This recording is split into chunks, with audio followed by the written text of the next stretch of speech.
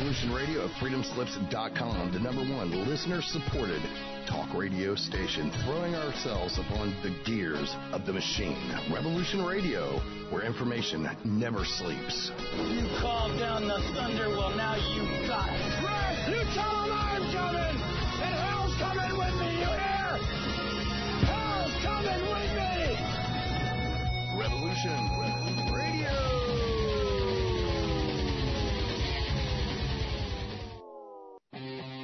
We did not engage in conflict that was out of line with our mission. Is it disloyal? Is it sedition? Is it treason to oppose the hands of tyranny?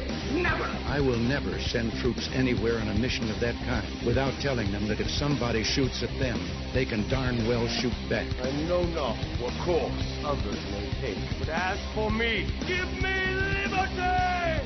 Oh, give me death! A dark cloud is finally lifting across the world as U.S. military intelligence and their global partners are destroying the deep state criminal power structure that has ruled over our planet for hundreds of years. We are free with the God-given right, and we shall not yield that right to any power on earth. Hi, I'm Scott McKay.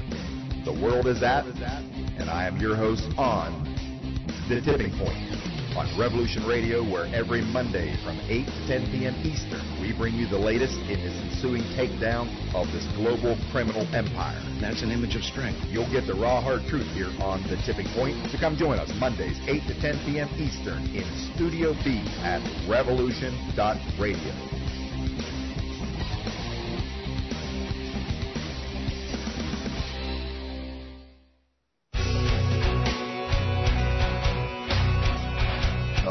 Thanks for listening while we take that short break here at Revolution Radio, freedomslips.com.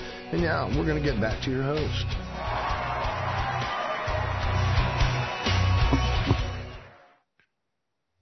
All right, you're listening to Revolution Radio. Revolution.radio is the place to go if you want to give us a little bit of financial support. There's a place to make donations.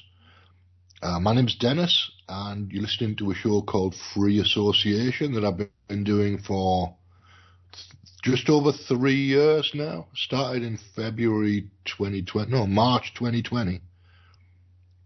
The week before lockdown happened and all that bullshit started to happen. But it's been an interesting journey. I think it's probably time for me to get back to first principles again here, though.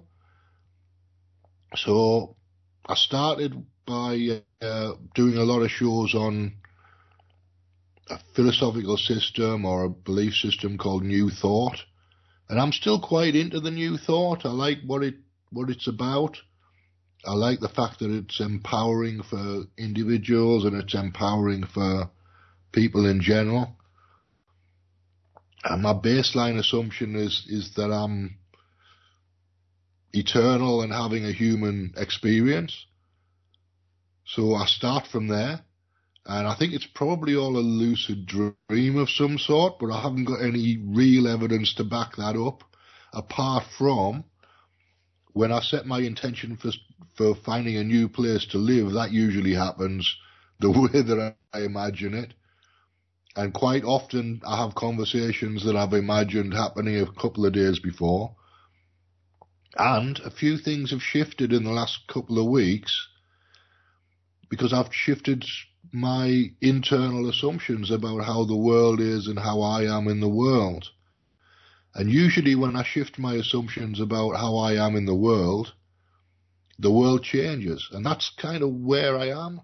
So it's kind of a combination of New Thought and a bit of Buddhism and a bit of New Age stuff and a little bit of Christianity and a little bit of this and a little bit of that.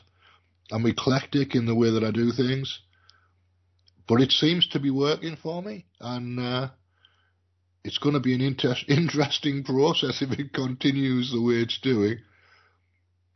I just checked on my podcast, and I've had more downloads today so far than I had in the last 3 days. So I've done something right, but I don't know what it is.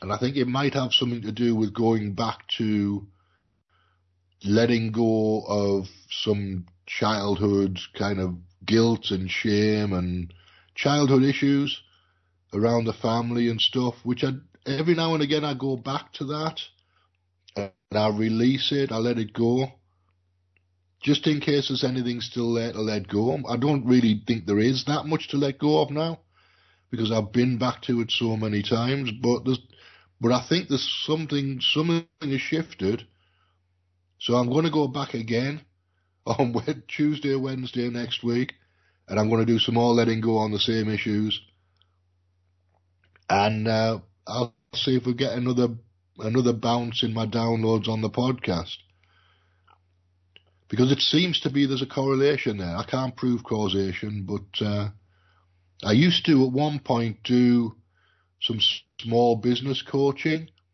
based around visualization, where it was me doing the visualization for the other person and guiding them through a version of what I was doing for them to do. And that used to work for people. I was framing it as coaching at the time because it was small businesses. And I used to charge like £150 for an hour or £225 for an hour sometimes for that particular style of coaching in the particular group of businesses that I was working with. It worked quite well for people. People asked me to visualize getting jobs for them and getting new clients and all sorts of stuff. And I'm quite good at visualizing for other people. I'm getting reasonably good at visualizing for myself now as well. I was always better at visualizing for other people than I was visualizing for myself. But now I think I'm at the point where I'm just visualizing and things are happening, which is an interesting place to be. It means I've got to be careful what I wish for. It means I've got to be careful where my head goes. But I'm already quite careful about where my head goes. So I'm okay with that. I think that's a reasonable compromise. If you want to change your life around, a good place to start is just sitting quietly and feeling like your life's already changed around. That's a Neville Goddard technique, and it really is a technique that's well worth going with. Usually before you go to sleep, just imagine and feel like you've already had the conversation you want to have with that person who's being a bit annoying. Feel like you've already got the thing that you want to have that you're saving up for. Visualize it, walk around the house and see it in the place where you're going to put it when you've got the money. And if you can feel that deeply in the like cellular level feeling we're talking about, so deep consciousness level, which is the being of your cells really. If you can feel that as a thing that's already happened, that you've already got the thing that you want to be in that particular corner of your living room, or you've already been on the holiday that you want to go on, then it increases the likelihood of it happening. I'm not going to say I can guarantee it'll happen, because I can't, but it increases the likelihood that that particular timeline is the one that you're stepping onto.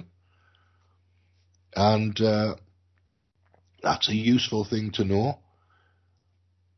So I've been hunting around. I've been looking at like the COVID narrative and the vaccine narrative and the bioweapons narrative a lot here and on the podcast over the last 3 years, because you can't really avoid it. But what that's helped me to do is take a step back and a step back and a step back and a step back. So I'm now at the place where I don't even believe that any disease exists, which is going to be a difficult thing to get across to people, but I'm going to give it a go. So where I start from is that I'm eternal and having a human experience. And what that means is that I'm living in a lucid dream. It's the dream of the eternal having a human experience, but it feels like a human experience because you don't realize that you're eternal until you start going looking for the things that make you eternal. So I'm starting from a position of monism, again, back to monism as the place to start. And within monism, there is no disease. There are no pathogens. There are no viruses. The point where those things start to exist is when you shift into dualism, which is the human experience. So dualism is the perception of something other than yourself.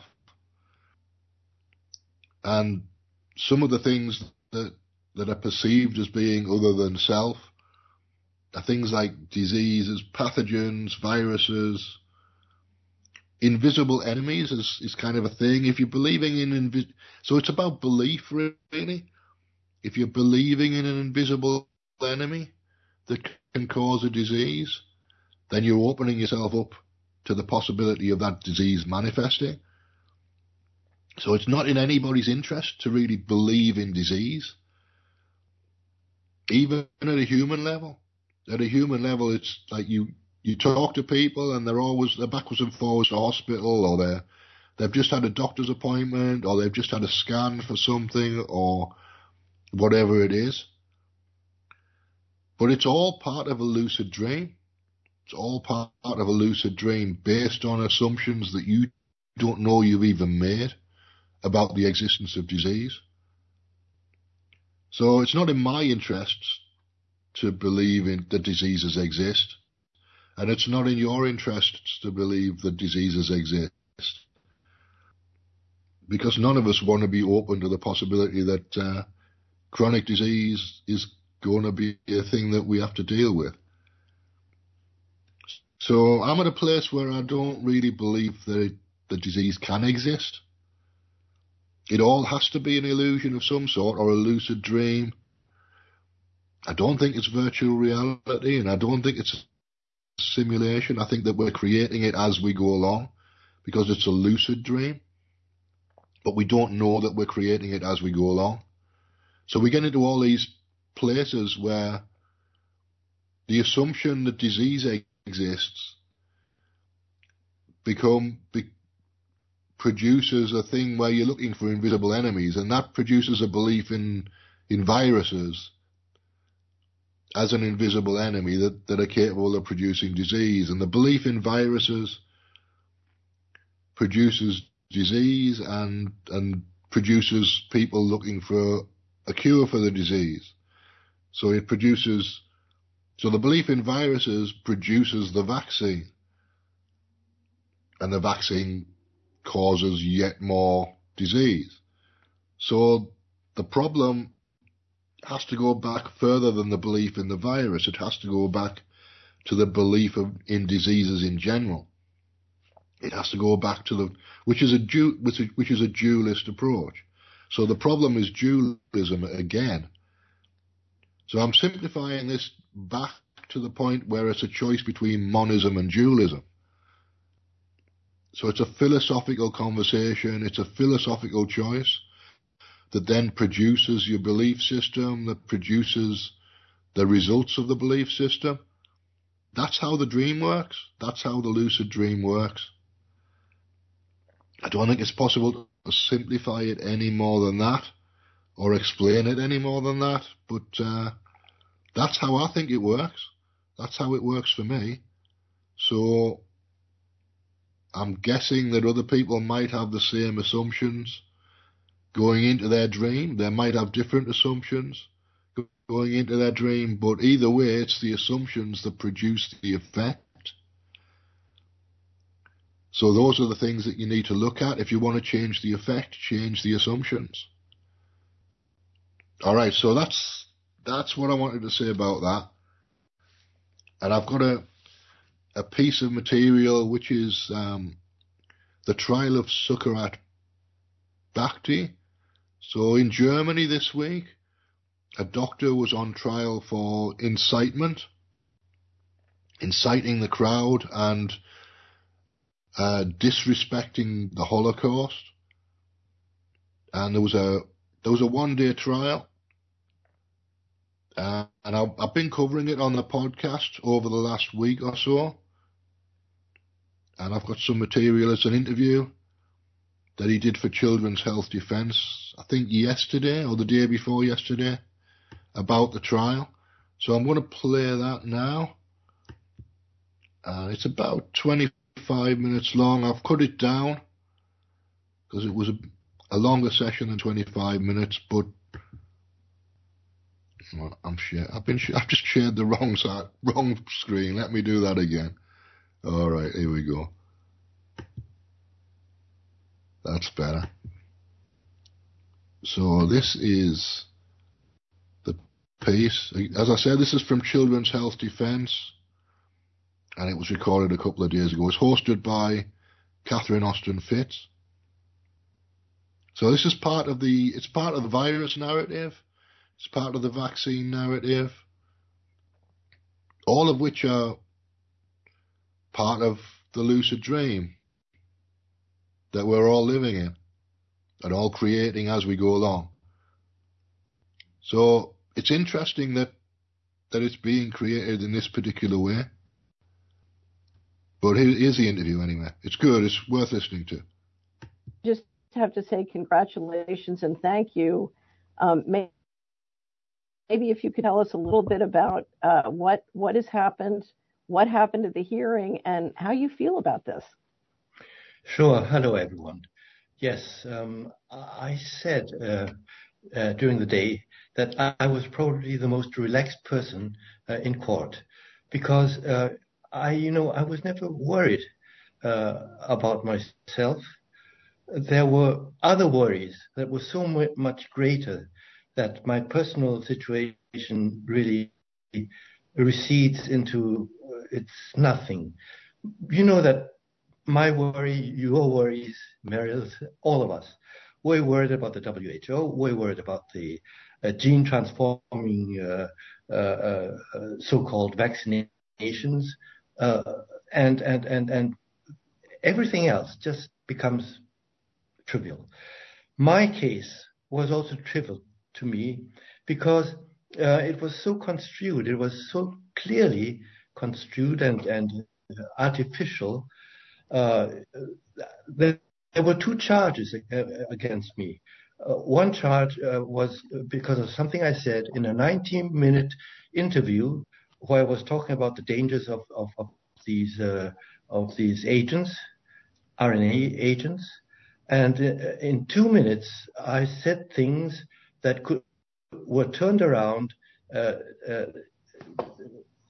completely, in a sense. And they were turned into, hate incitement against the Jews. I mean, something so ridiculous where everyone actually should know how many wonderful Jewish friends I have, and, they're dear to my heart. It's so incredible. The thing is that they took 3 minutes out of 90, and they did not show the other 90 minutes. And that's what happened in court.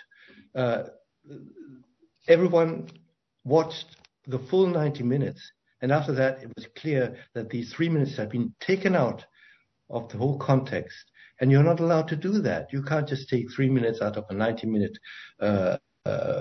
video and say, where all the time I was saying quite the opposite.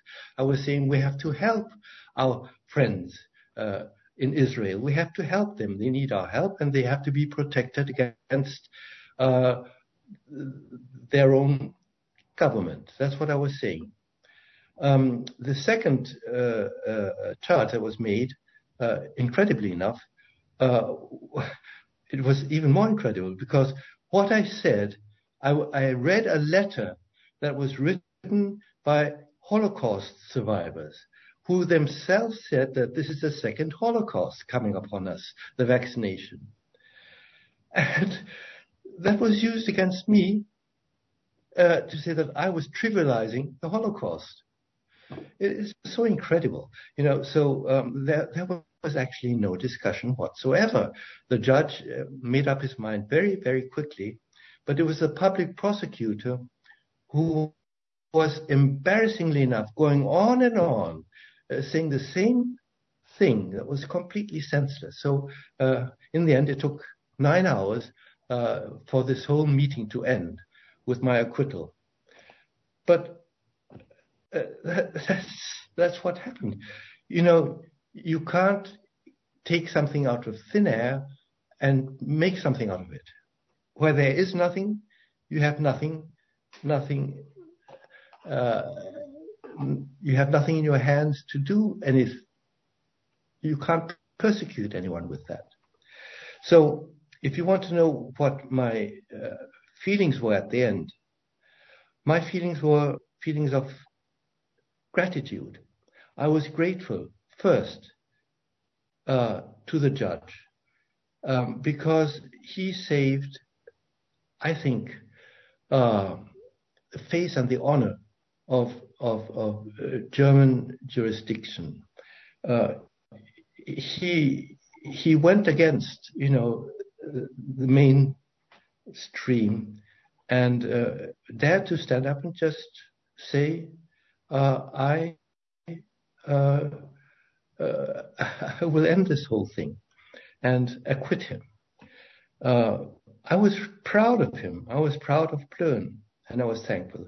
Then my thankfulness went out to all the supporters around the world, not only in the court, who have been giving Karina, my wife, and me strength and hope that we can stand up together and protect ourselves and humanity against the people who are driving this really evil agenda. And my third thanks went, of course, to the lawyers, who were just a simply great team. I think they were the best team that we could ever have put together here in Germany. So all in all, it was a good day. It was a good day for the world, I think. And it should give others around the world hope that the wonderful example set in Plön could be followed elsewhere. Right. I have a wonderful friend who used to say, there are allies everywhere. And it just, I was very impressed with the judge's approach. And anyway, but Taylor Hudak is runs communications for the Doctors for COVID Ethics, has done an incredible job for the last year, getting all the doctors,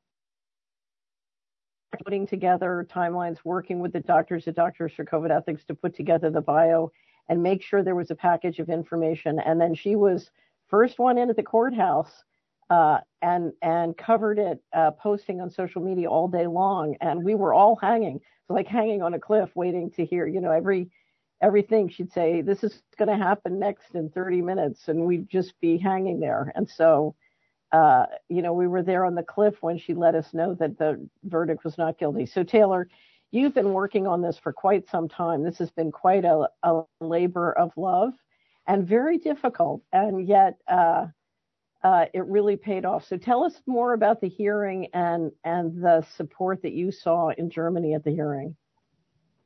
Yes, absolutely. So we arrived at the courthouse, myself and my translator, who I first and foremost want to acknowledge, Jutta Degner. She was able to help me understand the court proceedings because, of course, German is not my first language. So she was right there to ensure that I understood what was taking place. And I just owe so much gratitude to her. And we arrived there at the courthouse. 6 a.m., the court proceedings were scheduled to begin at 9 o'clock. As you said, Catherine, I was the first person in the courtroom, and there were several journalists who were present, many in the new media as well as some traditional media.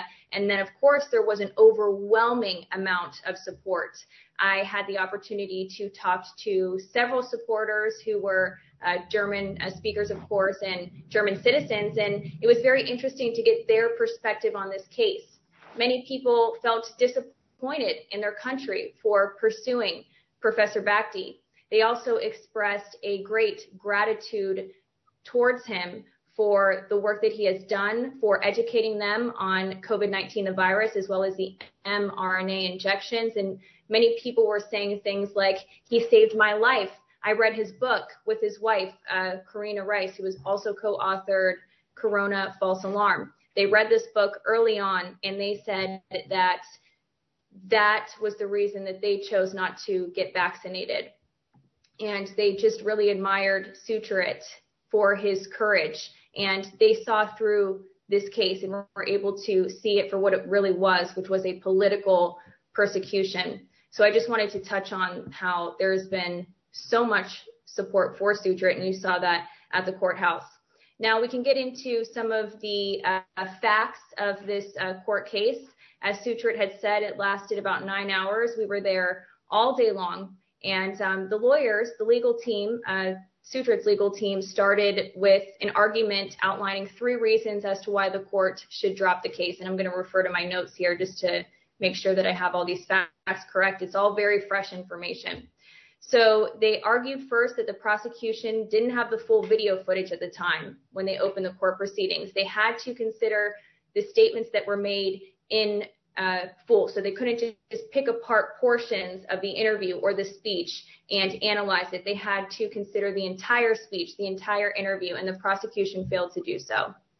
And they also didn't make an effort to receive the entire video footage, and there were also concerns about personal information in the indictment. So then the court adjourned, reconvened, and the prosecutor read out the indictment, and there was some back and forth technical discussions about whether or not there was going to be further discussion about a potential bias on behalf of the judge. That was not further pursued, but it was very interesting because very early on during the court proceedings, the judge said that his assessment at this time was that there was insufficient evidence to punish Sucharit for the alleged anti-Semitic remarks, that there was really no case. But he did say, of course, that his assessment could change throughout the hearings, but it didn't. The judge, of course, reviewed the video footage in full and determined that Sucharit was not guilty. Now, we did watch the full 90-minute interview that Professor Bakhti did with Kai Stutz, and I have to tell you guys that it was a remarkable moment in court because here you have Professor Bakhti explaining the science behind COVID-19, these mRNA injections, and you have the state had to sit and listen to this evidence. And of course, the court, what was useful for the court was just that very small 3-minute time frame in which the statements in question were discussed. So all of this evidence was being heard in a courtroom, and that is the evidence as to how dangerous these mRNA injections are. So that was really quite an interesting moment. I think everybody was really taken by that moment. And as I said, we listened to both videos in full. That took quite a while. There were a few breaks in between.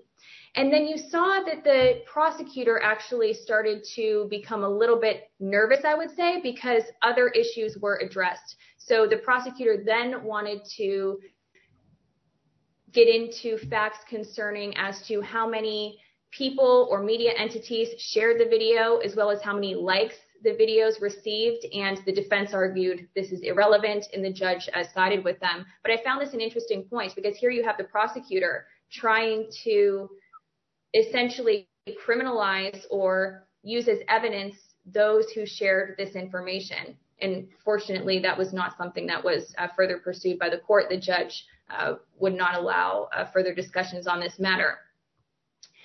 And at this point, the judge actually would not allow any further witnesses. There was one witness who spoke. This was a police officer who was describing what had taken place at the campaign speech on September 24th, 2021. This was a speech in which Sucharit was accused of making alleged anti-Semitic remarks, and this police officer, who was a defense witness, was at this campaign event, and he answered factual questions about this event, that there were 200 people there, that there was no rioting, no illegal activity, it was a peaceful event, and he provided those sorts of details.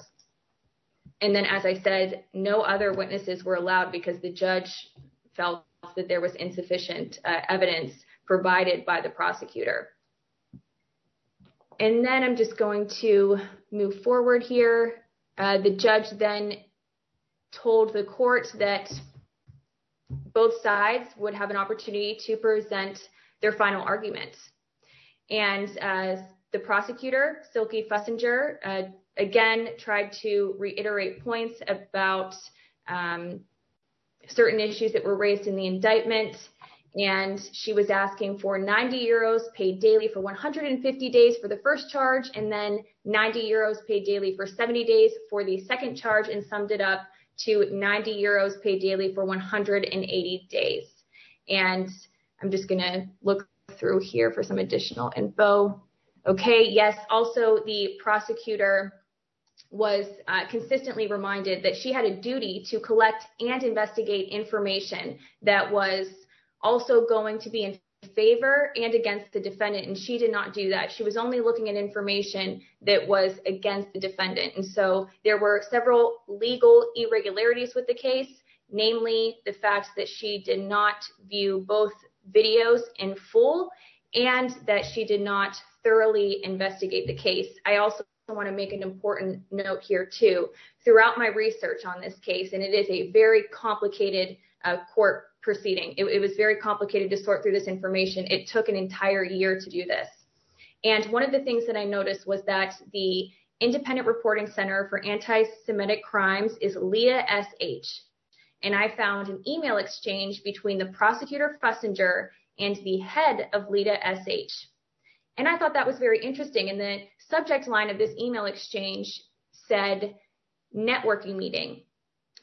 So here you have the prosecutor and the head of LIDA SH working together and having off-the-record networking meetings.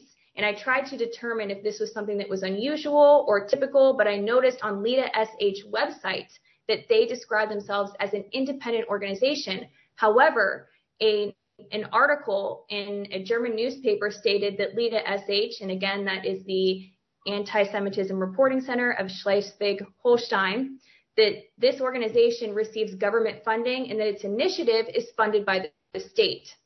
So there is some misrepresentation on their own website as to exactly what type of organization this is. But the point is that you have a very, perhaps a prosecutor who is very interested in pursuing this case, given that she was having off-the-record meetings with one of the gentlemen who worked at this organization. So I just wanted to enter that bit of information here, and you can find all of the extensive details similar to the ones that I just outlined at the Doctors for COVID Ethics website under the timeline. All right, now back to the court case. So the prosecutor, Silke Fussinger, provides her final argument, and there was a short break, and then we reconvened, and all three of the defense lawyers presented their arguments. And I think this is really important and in particularly interesting for the viewers. So I'm going to again refer to my notes here.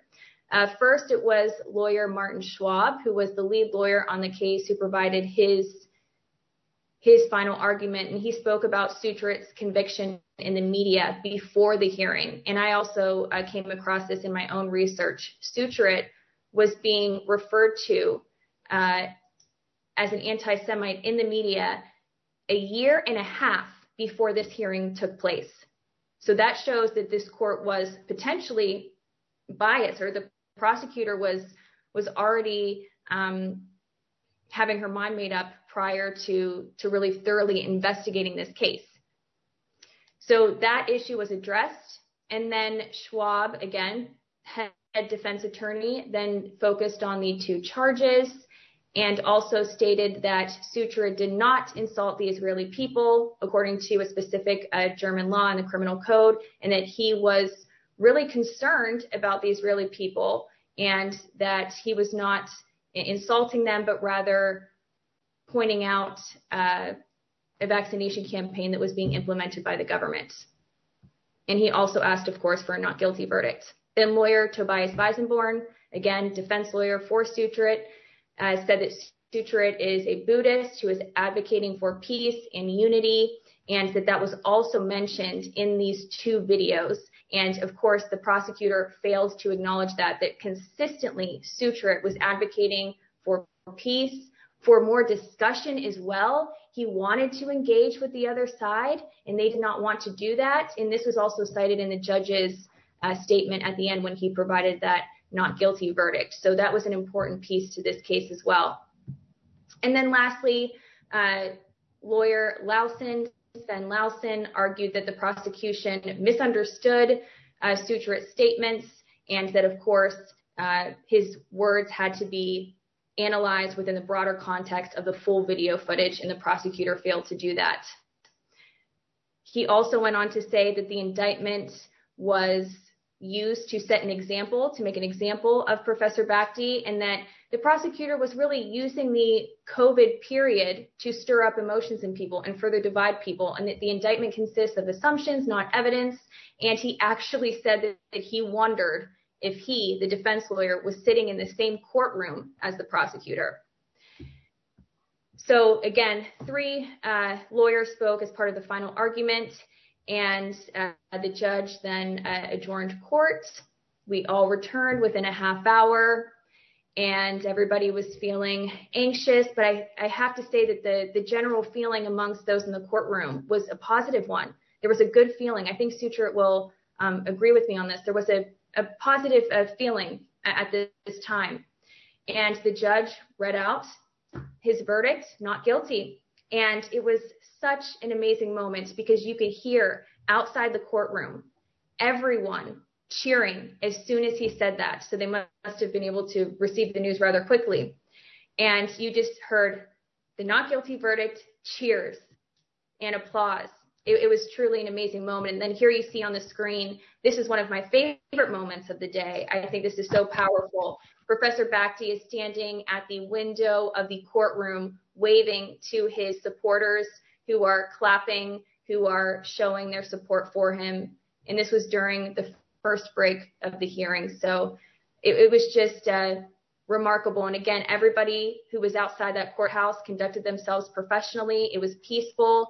Everyone was there because they appreciated the sacrifices that Sucharith made to tell us the truth, and they wanted to be there to show their support.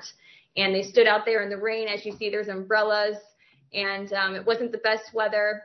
It was not quite a beautiful day in Germany, but what had happened was remarkable.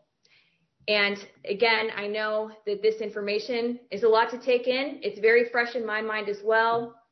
I will continue to report on this. I am working on right now an extensive article that describes these details and what had taken place, as well as reflecting back on the timeline of events, which again, you can find at the Doctors for COVID Ethics website. It's also available in German for the German speakers. And we also compiled an extensive biography on Professor Bhakdi that is also available in English, German, and Spanish. And that's on the Doctors for COVID Ethics website. And as I said, yes, lots of information to take in, but I will be drafting a thorough report. And I also want to thank the group that I created on Telegram, who was showing their support for Sucharith, lighting candles at the window the night before. Everybody was praying. Everyone was sharing the articles because transparency in a case like this is just so important. So I want to thank that group of people. It is a private group on Telegram, but I will still be posting there.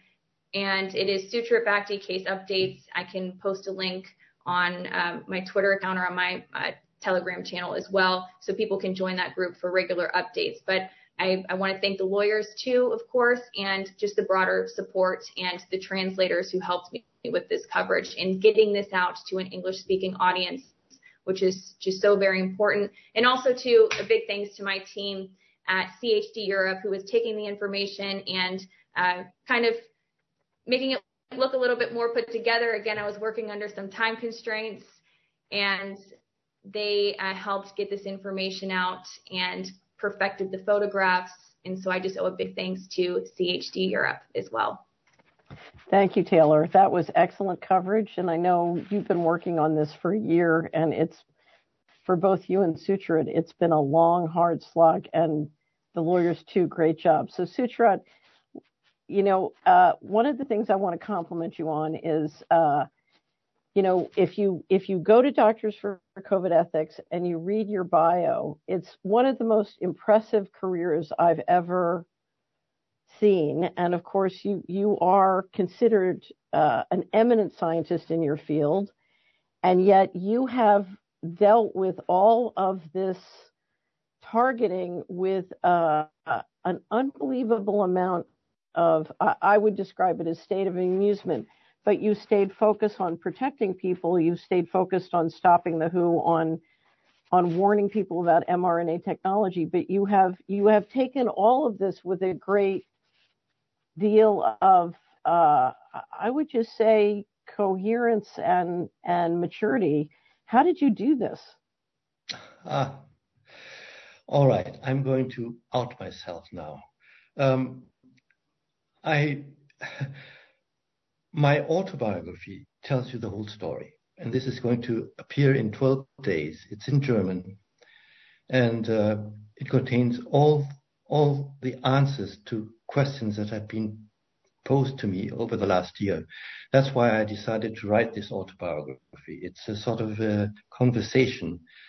So it's a conversation on what happened and how could this happen. And all right, I'm going to stop that there. And I thought that was quite a useful thing to share. Sucharit Bhakti's been very outspoken over the last 3 years. And inevitably, it becomes a trial about anti-Semitism, because that's the only thing that anybody really gets put on trial for at the end of the day. It's a kind of closing of ranks around the anti-Semitism rules in Germany. And I don't know how much more drama we've got to go through with this stuff, but it's interesting how it's developing. My sense at the moment is that there is an opening up to start talking about vaccine injuries in the UK. There's a little bit of vaccine injury coverage creeping into the Daily Mirror, and the Daily Telegraph's covered a little bit, and the Daily Mail a little bit, but it's not quite to the point where the big TV companies are covering. The regional TVs covered local stories. Like there was a woman who worked for the BBC on the radio up here in Newcastle in the northeast, who died of injury, basically vaccine injury, but she died very soon after a vaccination, and the coroner ruled that it was a vaccine-caused death. So the BBC up here reported on that because she was a member of staff, and they couldn't ignore the story. So it was a big enough story and close enough to home that they had to cover it. But they don't normally cover stuff like that. So every now and again something gets through the wall that's been put in place, and more things are getting through. But it's going to be a long road. I thought the vaccine injury story would have opened up a year and a half ago, but so far it hasn't. It is getting there slowly, so there's light at the end of the tunnel. And I know a guy who worked at the vaccine injury compensation place, and he's had his eyes opened. He's had his eyes opened well and truly during the time that he spent working there. And he said to me the last time I saw him, which was a couple of months ago, that he would never ever take another vaccine. who would never ever take another vaccine. So individual people are waking up, and that's the only way this thing happens. It happens one person at a time. Really, we've got people like Robert Malone and Pierre Corey starting to wake up to the vaccine injury problem in all the other vaccines now. So they've got large followings, and they'll wake a few people up. John Campbell doesn't go to that place, but he'll go to the vaccine injury problem for COVID vaccines. So everybody's on a different part of the journey. Everybody's in a different place in their own version of the narrative. And you've got to respect people for where they are. People can only be where they are. It's not something you've got a choice about. I can only go at the pace that I go at because of where I've been before. And I woke up to this stuff 25 years ago. I've been outside of the medical system for 25 years. I've set foot in a doctor's surgery once in 25 years. And that was just to register because I'd moved house. For the first 15 years that I was in the Northeast, my doctor was still in London. So after 15 years, I was persuaded that I needed to re-register somewhere within walking distance. So I did that, and I've never been back since, and I'm not likely to go back at any point in the future. I'm just not going anywhere near them. So, but I recognised the problem 25 years ago, which means that I'm now at a place where I'm at the philosophical problem rather than the physical medical problem. And the philosophical problem is the choice between monism and dualism. It's that choice, it's that divergence that produces the possibility that disease exists. So, in my world, my job now is to persuade people to unravel all the things that they've created from the dualism. So I'm gonna start doing healing sessions again, I think, based on that monist assumption, and talking people through dropping some of their assumptions about their disease. So I think there's bound to be a way to do it that'll be fun for me and fun for them, and I'll just help people to drop their belief in disease in general. And then once they've done that, then the disease, the manifestation of their belief can't exist if they stop believing in the existence of disease. So it's a philosophical shift that produces the cure for the disease. It's as simple as it gets. You can't get any simpler than that. It happens at philosophical level, and then that filters down through your mind and your emotions, and if the physical body responds to the change in your philosophical assumptions. So that's the mechanism. That's the mechanism for the change. The evidence comes when you make the philosophical change. So it took me a long time, though. I'm not saying this is an easy process, and I'm not saying it's a quick process. For some people it might be, but for me it wasn't. Because I resist everything. I'm skeptical about everything, including things that are good for me. That's just the way that I am. I've always been that way. I can't help it. It's just the way that my brain, it's the way my brain's logic works.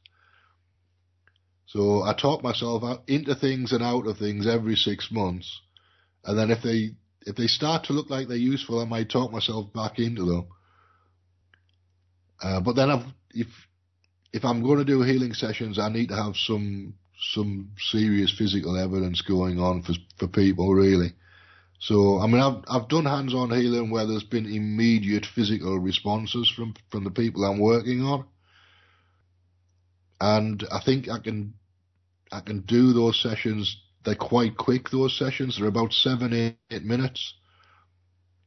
So, hour's consultation or whatever, it would be 7 or 8 minutes of hands-on healing and 45 minutes of talking about belief systems and assumptions and figuring out what's the belief that's producing the illness that we want to cure, and then figuring out how to let go of that belief. Figuring out how to let go of the mental and emotional processes that have manifested the disease. So I'm going to have to think about this a little bit. But as I said, I used to do coaching sessions with people nearly 20 years ago. Actually, yeah, it would be 20 years ago now. 2004 I started doing those, so 19 years ago. So I'll do my healing as part of a coaching session and then talk through the belief system releasing as part of the coaching. Yeah, that's the only way I can do it, because hands-on on its own will get a result, but then it doesn't shift the underlying belief system that's produced the disease. So it'll get a result, and the result is temporary because you haven't really shifted the thing that was the root cause. The root cause is the belief that's based on the assumption, that's based on the assumption, that's based on the assumption. So you've got to let go of the emotional stuff, let go of the mental stuff that's behind it, let go of the belief system stuff, let go of the assumptions that produce the belief system, then keep stepping back all the time. Keep stepping back each time, and who knows where that'll take people, but that's the way that I'm going to be working from now on, I think. So hands-on is part of it, but the majority of it is philosophical level. And I think that's the only way that we can do this. It's one person at a time, and it's conversations and personal evidence that something's changing in somebody's life. So I do this thing when I'm at the soup kitchen. I go up every day. I go up to, more or less, I go up to the soup kitchen because the food's good up there, and I know a few people who go up there, and I have a conversation with them more or less every night. And I do this thing that I got from Neville Goddard, where I'm visualizing people as capable of dealing with their lives and capable of having better lives and empowering people. It's really, the shortcut is just imagining people as God. So that's the empowering belief that I'm putting out, is that everybody in that soup kitchen is God, and they're capable of sorting their own life out, and they're capable of changing their life around and getting a job and getting an income and getting a relationship and getting all the things that they want for themselves. Normally it's somewhere to live first, and then the job, and then the relationship, and then all the other things. And obviously there's quite a lot of addiction related stuff that's associated with that. But I've seen results, and I'm not telling anybody that I'm doing this. I don't tell people up at the soup kitchen that I'm doing this at all.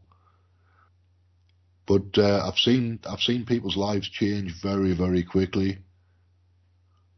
Very, very quickly. Like within a month, within 3 weeks, I've seen people's lives change around, and they're heading in a completely different direction. So I know that works. And I know that works because I've seen it happen in people's lives when they didn't even know that I was putting that out. I'm not claiming that I've created that. All I'm doing is reaffirming what's already there. They're already God. They're already capable of all those things. I'm just confirming in my mind what already exists. And I do that on the Time Bridge when I'm doing protests. All I'm doing is affirming that people are God ultimately. It's a very, very simple thing. People are infinite. People are infinite consciousness, God, whatever word you want to use, spirit. That's what makes the difference, is knowing that. But God doesn't get sick. Why would God want to be sick? So, but you've got to unravel that one step at a time in a conversation. You can't just go straight to your God, because people react against it and they think you're nuts, or they claim that you're the devil. I mean, I've been told on more than one occasion that I'm a demon. And I take that as a badge of honour, usually, because it's just funny. I mean, in their belief system, I probably am a demon, but in my belief system, I'm not at all. And that's where the issue is. That it's all in belief systems. It's all in belief.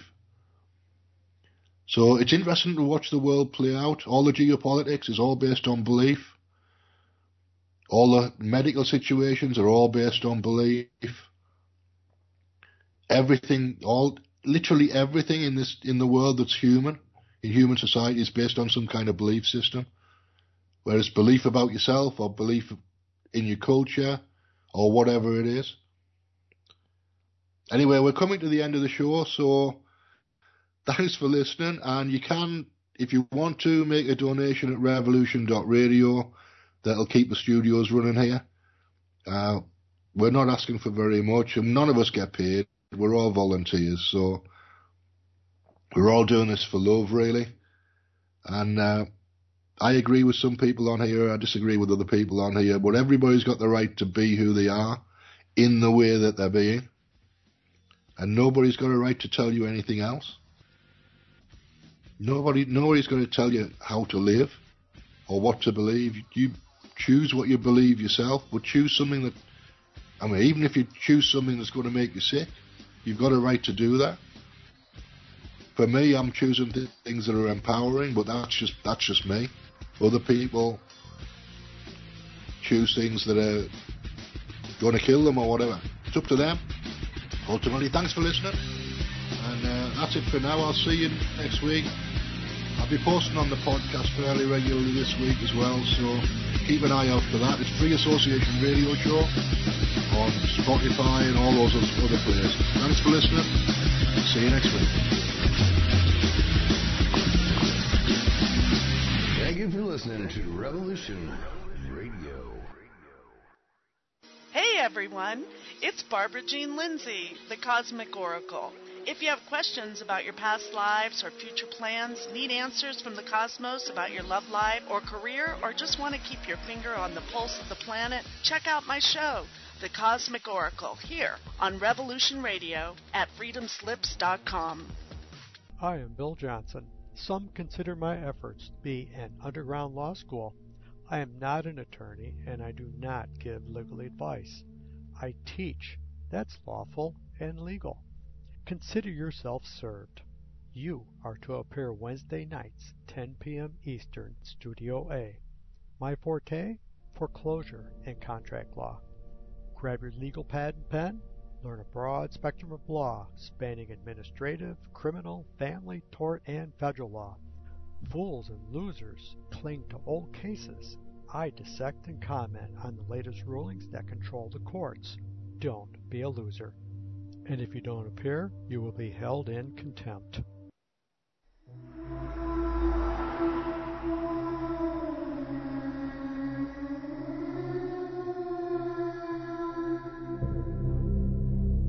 Are you interested in the paranormal?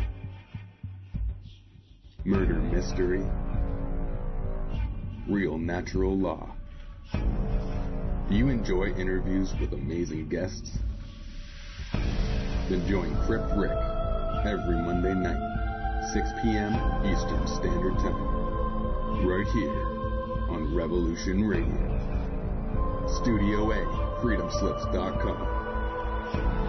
Crip Rick's High Thinking. Welcome to the crypt.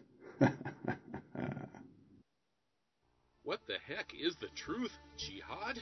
Hey, I'm Kevin Barrett, host of Truth Jihad Radio.